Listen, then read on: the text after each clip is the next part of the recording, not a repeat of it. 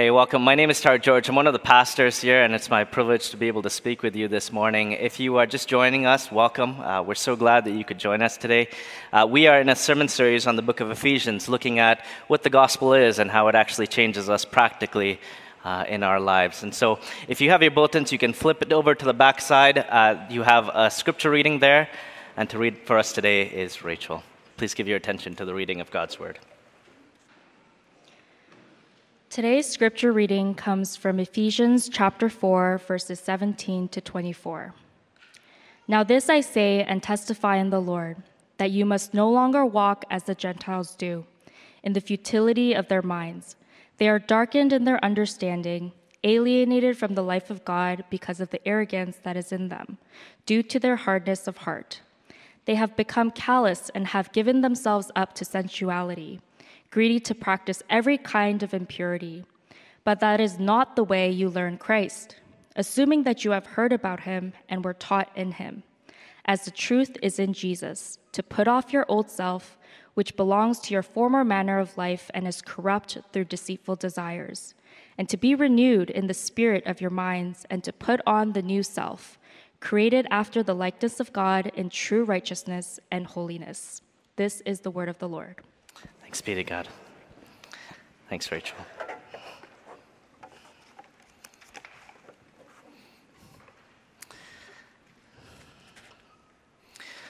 Well, if you know anything about me, you'll know that I don't typically spend a lot of time on social media. But every now and then, when I log in, I'm occasionally greeted with an old photo and notified of where I was or what I was doing on this date some 10, 15 years ago. You ever see that on social media? Yeah, it's fascinating. Not always in the best way either.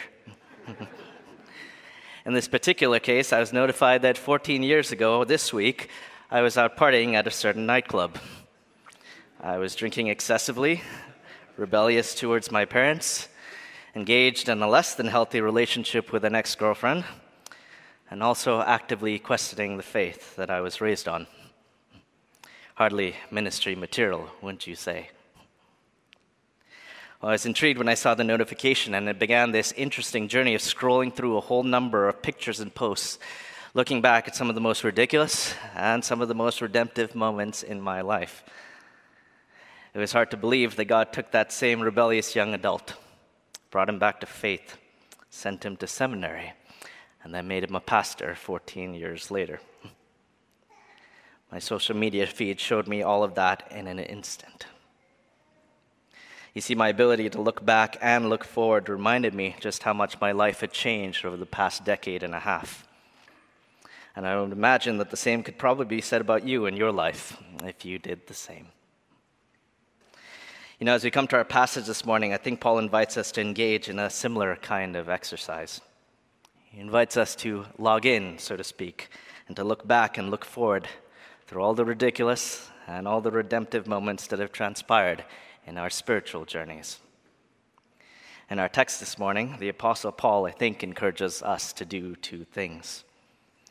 First, to remember who you once were, and second, to embrace who you now are. Remember who you were, and embrace who you are. We'll look at these in the text. Well, the text this morning opens with a rather strong exhortation. We don't exactly know why Paul is writing this section, but he gives us a clue about his objective near the very beginning. In verse 17, he writes to the Christians. Look with me at the text. He says, "Now this I say and testify in the Lord, that you must no longer walk as the Gentiles do." The word Gentile that he uses here is meant to describe a person who is not a Christian. This is a person who has not put their faith and trust in Jesus. They don't have a relationship with God and are therefore not committed to obeying him with their lives.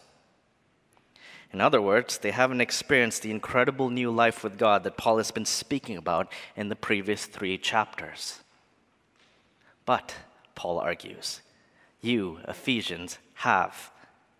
And so has every person here who has trusted in Jesus also. And it's here that Paul begins reiterating something really fundamental about the Christian faith. He's reminding them of how it is that the gospel has changed them from the way they once used to be. Why? Well, scholars think that it's probably been 8 years or so since Paul first met the Ephesians and told them the gospel. You can actually read about it in Acts 19. And over a period of time while they've been practicing the faith, Paul seems concerned that they may be tempted to return to their old ways of living. He is concerned that they may be tempted to compromise on certain aspects of their Christian thinking and their Christian conduct while rubbing shoulders with the culture that they live in. Because truth be told, we all face that temptation, don't we? We all want to fit in. We want to be respected, accepted, and we want to be well liked. There's an allure to the world and what it promises, isn't there? Isn't there? And oftentimes in our city, we can find ourselves tempted to think in certain ways and conduct ourselves in certain ways in order to truly fit in and belong with everybody else. And that's just the problem, isn't it, Christian? Because you are not meant to be like everybody else. As Paul wants to show us this morning, you and I are called to live differently. We are called to remember who we once were. And so Paul begins our passage by reminding these believers of how they used to walk and conduct themselves before they heard the gospel. He reminds them of how they used to once think and behave just like everybody else who didn't know God. Look with me at the passage. In verses 17 to 19, Paul begins to describe the life, thinking, and behavior of the unbeliever. He claims that he or she is trapped in a kind of futility, verse 17. He writes that they are darkened in their understanding. They are alienated from the life of God because of the ignorance that is in them, which is due to their hardness of heart. They have become callous and have given themselves up to sensuality, greedy to practice every kind of impurity. That is quite a description, isn't it? If you're here and you're not a Christian, I would imagine that you might find Paul's language to be quite contentious. Maybe you're wondering, is this truly an accurate description of the life of an unbeliever? Is that what Christians really think of others? Because it sounds rather harsh, exaggerated, bigoted, and maybe a little unfair. And I grant you that. I grant you that. If I was a skeptic listening to Paul's word, I would probably feel the same way. We're going to try to work through these verses and see what they actually mean in context. But as we try to do that with grace, I might ask you to do 3 things for me as you listen. First, I'd ask you to be open to the Bible's character. The Bible says a lot of things that are likable and easy to accept, as it says a great many things that are hard and difficult to accept, even for the devout Christian. It's possible, I think, to pick and choose what you like from the Bible, and to be sure many people do. But if you want to know what God is really like, you must be committed to hearing what he really has to say, even if it's uncomfortable. And so I'd ask you to be open to that as you listen. Second, I'd ask you to be open to the Bible's critique. We live in a culture that presently believes that unless you affirm and validate everything about a person's thinking, behavior, and choices, you must be fundamentally opposed to them and their good. The result of this is that we have great difficulty hearing any kind of negative criticism or judgment about ourselves or our values. Simply put, it offends us. It offends us greatly. And so we create these categorical boxes to process what we're hearing. Those who condone and accept all aspects of my life must be unequivocally for me. And those who condemn and reject these same aspects must surely be against me. Right? I want to tell you that those are categorical boxes that the God of the universe will simply not comply with. The Bible presents a God who is determined to tell you and I the hard truths about ourselves and our broken condition, while at the same time, also telling us about his love and commitment to our flourishing. And so I'd ask you to be open to the Bible's critique also. And third and finally, I'd ask you to be open to the Bible's content. Its content. I don't think I need to tell you that the world we live in is not sunshine and rainbows. There's massive inequality, injustice, greed, and immorality all around us. And you don't need to be religious to see that either. What the Bible claims, what Paul claims, is that there's a source for all the evil and brokenness that we experience in this life. It is called sin, and it affects everyone, whether religious or irreligious. And in verses 17 to 19, Paul seeks to describe some of its symptoms and effects in all of our lives, everyone, and in the world that we live in. Now, there's a lot to unpack here in this passage, but if you follow Paul's structure, you'll find that a certain logic actually appears. Remember, he's describing what life used to look like for these believers, while at the same time describing what life currently looks like for their unbelieving neighbors. In plain language, then, he's describing what life really looks like without God. And in his description, he seems to highlight three aspects of the human experience that he wants us to note. First is our human condition, that is how we naturally are. Second is our human perception, that is how we naturally think. And third is our human behavior, that is how we naturally act. And what you'll start to notice in these verses as you read is that there's a logical flow that describes how humanity has gradually descended into this downward spiral of rebellion and hopelessness without God. Our condition before God affects our perception of Him, and our perception of God in turn affects our behavior towards Him. Do you follow me? In other words, how we naturally are before God affects how we naturally think about God, which in turn affects how we naturally behave towards God. And you can see that logic laid out in our text. Let me show you what I mean. In verse 18, Paul highlights our human condition. He argues that everything he's described about human beings up till this point is ultimately due to a hardness of heart. It's a hardness of heart. Some of you might recognize that term. It's this phrase from the Old Testament that describes a person's natural tendency to rebel against God because of sin. It is a heart illness that hardens us to His voice, to His laws, and to His very presence, such that we naturally refuse God and we want nothing to do with Him or the life that He has to offer. That's what a hardness of heart is. There's a medical condition I recently heard about called hypertrophic cardiomyopathy. It's this illness where certain muscles in the heart become thick and stiff over time, which makes it very difficult for the heart to receive and pump blood throughout the body. What happens is essentially this, that the heart begins to block and hinder the very thing that it needs most for life and sustenance. There is no shortage of blood, oxygen, and life-giving nutrients being sent to the heart for the good of the person. But because of the heart's physical condition, it just won't receive it. Left untreated, it eventually leads to heart failure and death. And what Paul is saying here is that sin produces a similar kind of spiritual condition in the human heart. It is at the core of our being. It hardens us against God. And by remaining in that state, we ironically end up blocking and cutting off the very thing, no, the very person that we most need for life and sustenance.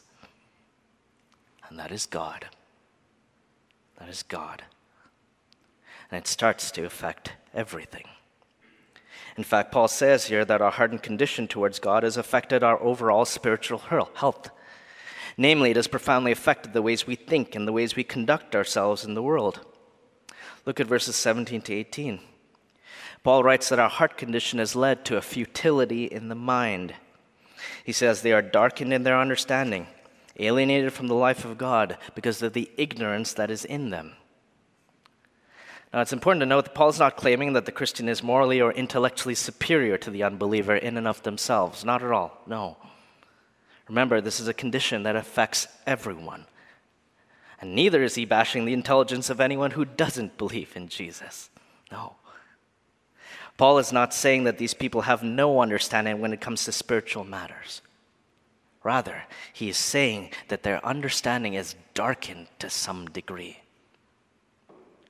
In other words, they see some measure of truth about God, themselves, and the world. but they really only see it dimly. Why? Because, Paul claims, the truth, that is the full truth, is in Jesus. Verse 21. And they don't know him. Jesus himself says in John 14, I am the way, the truth, and the life. No one comes to God the Father except through me. I don't need to tell you that is a massive claim. I need to tell you that there are many religious and secular figures in history who have claimed to know the truth and to have the truth. But there is no one in history who has ever claimed to be the truth like Jesus. Which means this, that he's either a liar, a fool, or he really is the Son of God. And you must make your choice. It's popular in our culture to believe that everyone has their own truth. That's all well and good if it helps us get along, isn't it? But I would ask you, does your truth lead to eternal life and human flourishing? Are you confident about that? Because if you choose to reject Jesus, Paul makes clear that you and I will ultimately alienate ourselves from the life of God because of that ignorance. And wherever you are in your spiritual journey, I'd ask you to think very carefully about that. Because ultimately, the rejection of God in our thinking leads to a rejection of God in our behavior. Paul concludes in verse 19 that they have become callous and have given themselves up to sensuality, greedy to practice every kind of impurity. What is he saying? What he's saying is that the rejection of God ultimately leads to a life that is opposed to him and the good that he intends. In other words, if God is not at the center of your reality, something else will inevitably take that place. For most people, it will be an idol of self. And what Paul describes in verse 19 is what happens when a person unreservedly gives themselves over to pursuing everything imaginable that this idol demands. The idol of self, you understand, naturally demands self-preservation, self-satisfaction, and self-actualization as its highest priorities. And Paul understands callousness, sensuality, greed, and impurity to be just some of the many results of serving this idol. It is an unrestrained appetite for things like money, sex, power, and influence, with no regard for God or anybody else. It is the culmination of what ultimately happens when people reject God and choose to go their own way. And Paul is saying, this is how sin affects everyone, including the believer at one point. And so, Christian, remember who you once were and how you once walked in the world. This is Paul's first point. Secondly, Paul asks us to embrace who we now are. He's been telling us what life used to look like before Christ, and now he wants to tell us what life ought to look like with Christ. He affirms in verse 21 how they previously learned about Christ. He says, you heard about him and were taught in him as the truth is in Jesus. What does he mean? He's reminding them about the gospel and how they came to be saved. He's reminding these Ephesians that they too once walked like their Gentile neighbors who didn't know God. They too were darkened in their understanding and alienated from the life of God because of their ignorance. They too once suffered from a hardness of heart. They too gave themselves up to callousness, sensuality, greed, and impurity. And so did we. So did we. But Christ came to save us from those things. And most especially, he came to break that power that sin has over us. You see, at the cross, Jesus took upon himself all the guilt of our sin. He died the death that we deserve so that we can be forgiven of all of our sin and no longer be alienated from this life of God that Paul has been speaking about. And then he rose again, having defeated sin and death. And what Paul has been reminding them in all of these chapters, is that when they trusted in Jesus for salvation, God's Spirit joined them to him in that same victory. Men and women, do you understand how life-changing that is? So you need to think about it. Listen, I know that if you attend this church, you hear the gospel preached every week. But let me tell you, really tell you, from this text, why it actually matters. It matters because most of us functionally only live out half the gospel. And I'll prove it to you. If you were to ask the average churchgoer to explain the basic gospel, what do you think they'd say? They'd probably tell you that Jesus died to save me from my sins so that I can be forgiven and receive eternal life. Right? Yes. And no. Do you know what is fundamentally lacking in that statement? Jesus did not just die for your next life. Jesus did not just die so that you could go live eternally in heaven someday. Jesus died so you could begin living with real power in the world now. Do you follow me? It's so important that you get this. You have to understand that for Paul, the gospel is not just forgiveness of sins. That is good news, certainly, but it's not good enough. For Paul, the gospel means deliverance from sin. It means radical power that is now available to the Christian to overcome sin in their lives and walk in newness. Let me show you what I mean. Paul, writing elsewhere in Romans 6, I think explains what the gospel means more fully.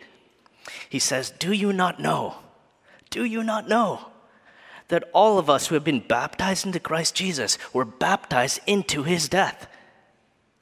He's talking about what happened when they first believed in Jesus and were baptized.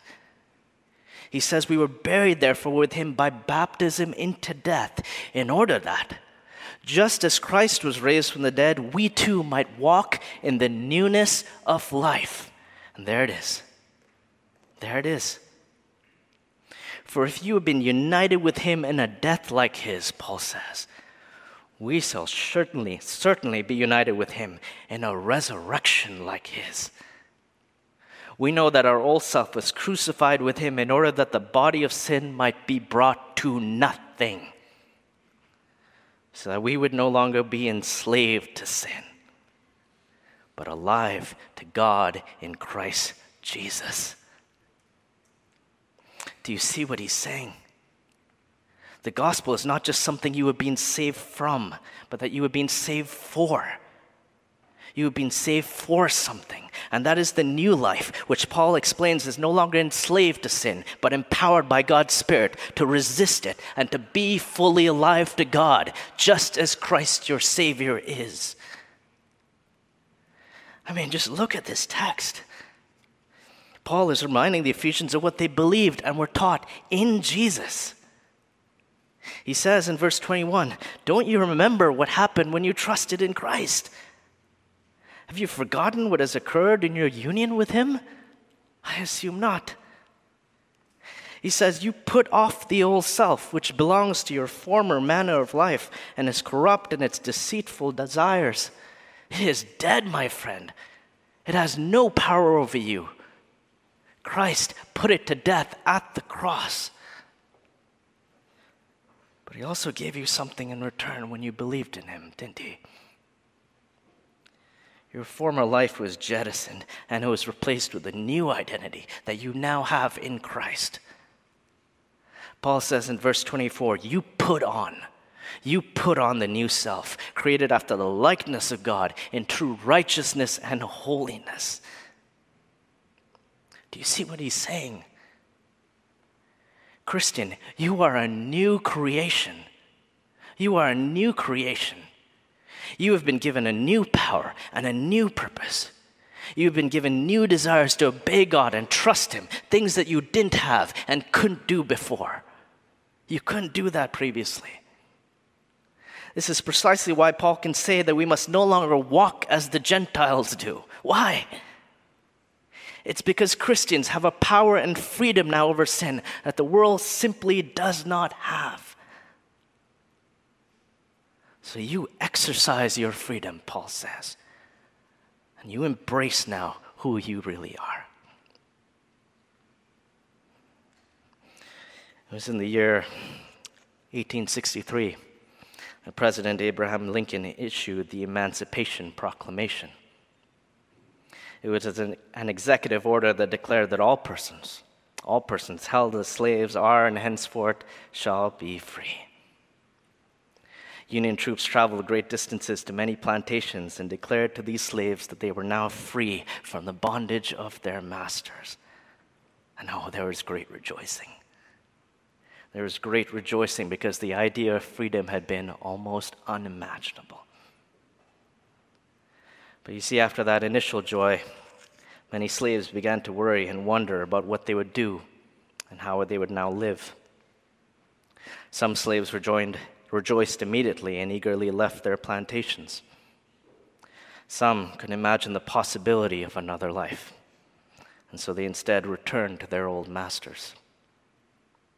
Some left to prove that they were indeed free, but then found themselves seeking the very same work at neighboring plantations. Their freedom from slavery was declared and assured. But in spite of that, it wasn't fully exercised. Why do I share this story? You see, the gospel proclaims that Christ has set us free from sin. If you have believed and trusted in him, you are no longer enslaved to its power. Paul is saying you are not a slave, so don't be a slave. You are free, so be really and truly free. And yet it would seem that a great many of us really struggle to believe and practice that, don't we? Like these early slaves, we either don't believe that we are actually free, or we find it really difficult to leave behind the patterns of our former ways of life. I think we know intuitively that we have God's forgiveness when we succumb to sin. But we don't actually believe that we have his power also to resist it.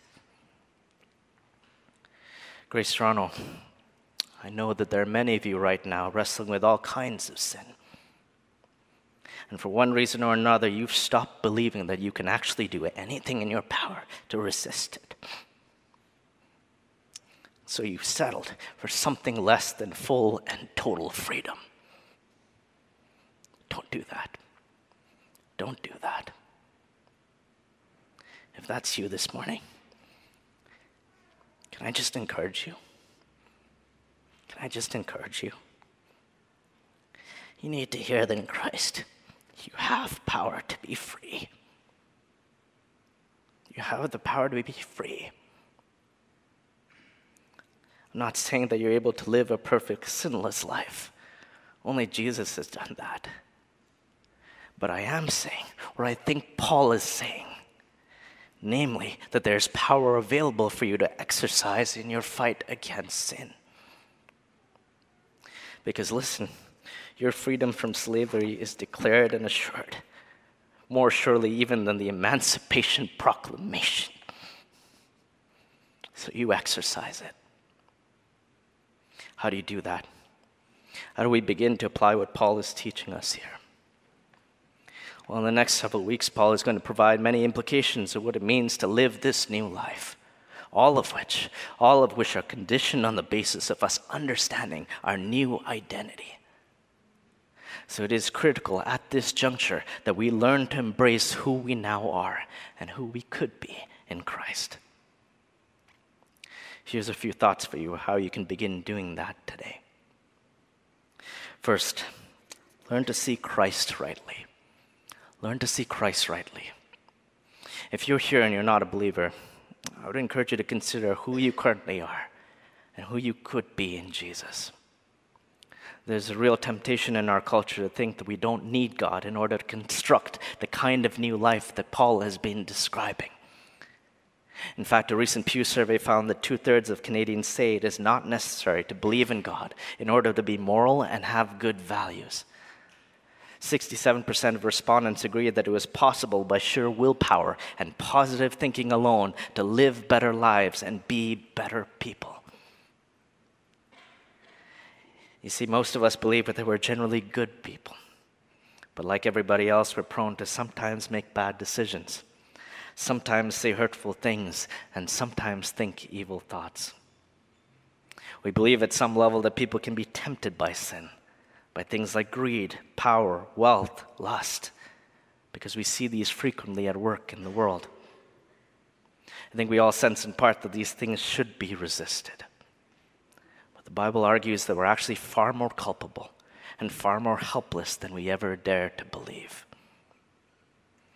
Not only are we enslaved to sin, but we grossly underestimate its power over us and its work in our lives. And that's why we need Christ to rescue us, reconcile us to God, and renew us in this image. So if you're here and you haven't yet put your faith and trust in Jesus, I'd invite you to do that today. Come talk with us after the service, and we'd love to help you consider what it might mean for you to be a new person in Christ. See Christ rightly. Second application, learn to see your sin rightly.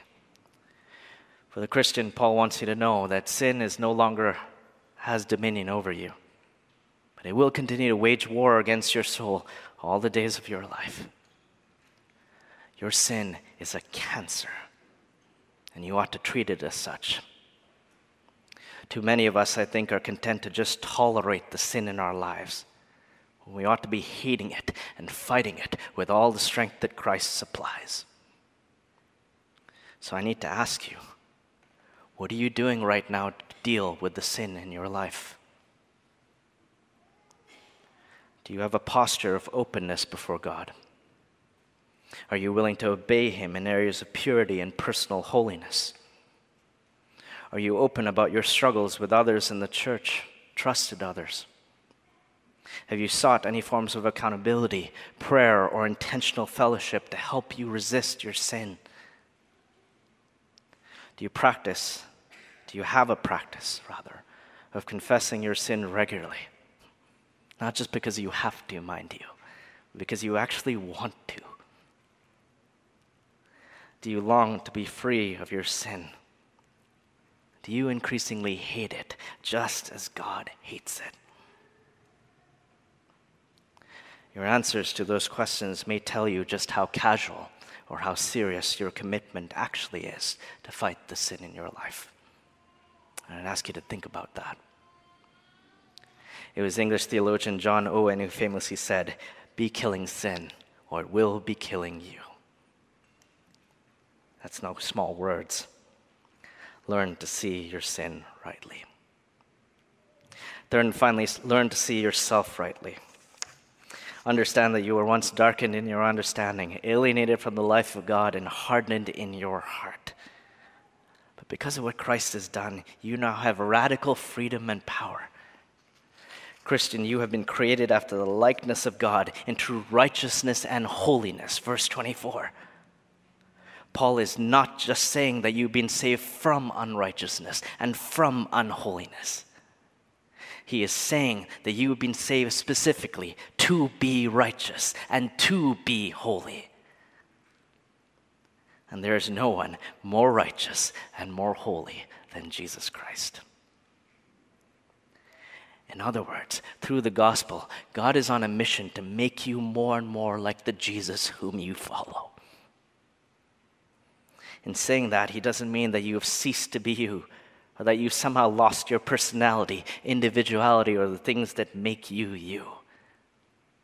Rather, you are now a different you. You are the best version of you, because you are now a person who you were created to be in Christ. So you embrace that new identity and commit to increasingly become the person whom God has intended. Remember who you once were and embrace who you now are. Let's pray. Heavenly Father, we give you thanks for the work that you have done in our lives through the gospel and sending your Son to die upon the cross so that we would be forgiven of our sins. But not only that, Lord, so that we would have power over our sins. And so we ask that you would help us to embrace this new reality and embrace our new identity in Jesus, that we would live lives of more obedience, more love, and more commitment to you. all the days of our life. For the glory of Jesus Christ, we pray. Amen. Well, ordinarily, we would have time for Q&A, but because of the baptism and the God at work, we're omitting that section for this service. But I'd be very happy to stick around and chat with you if you have any questions, or you can email me at tarak@gracetoronto.ca. But I encourage you to, if you can, to rise and join in our song of response.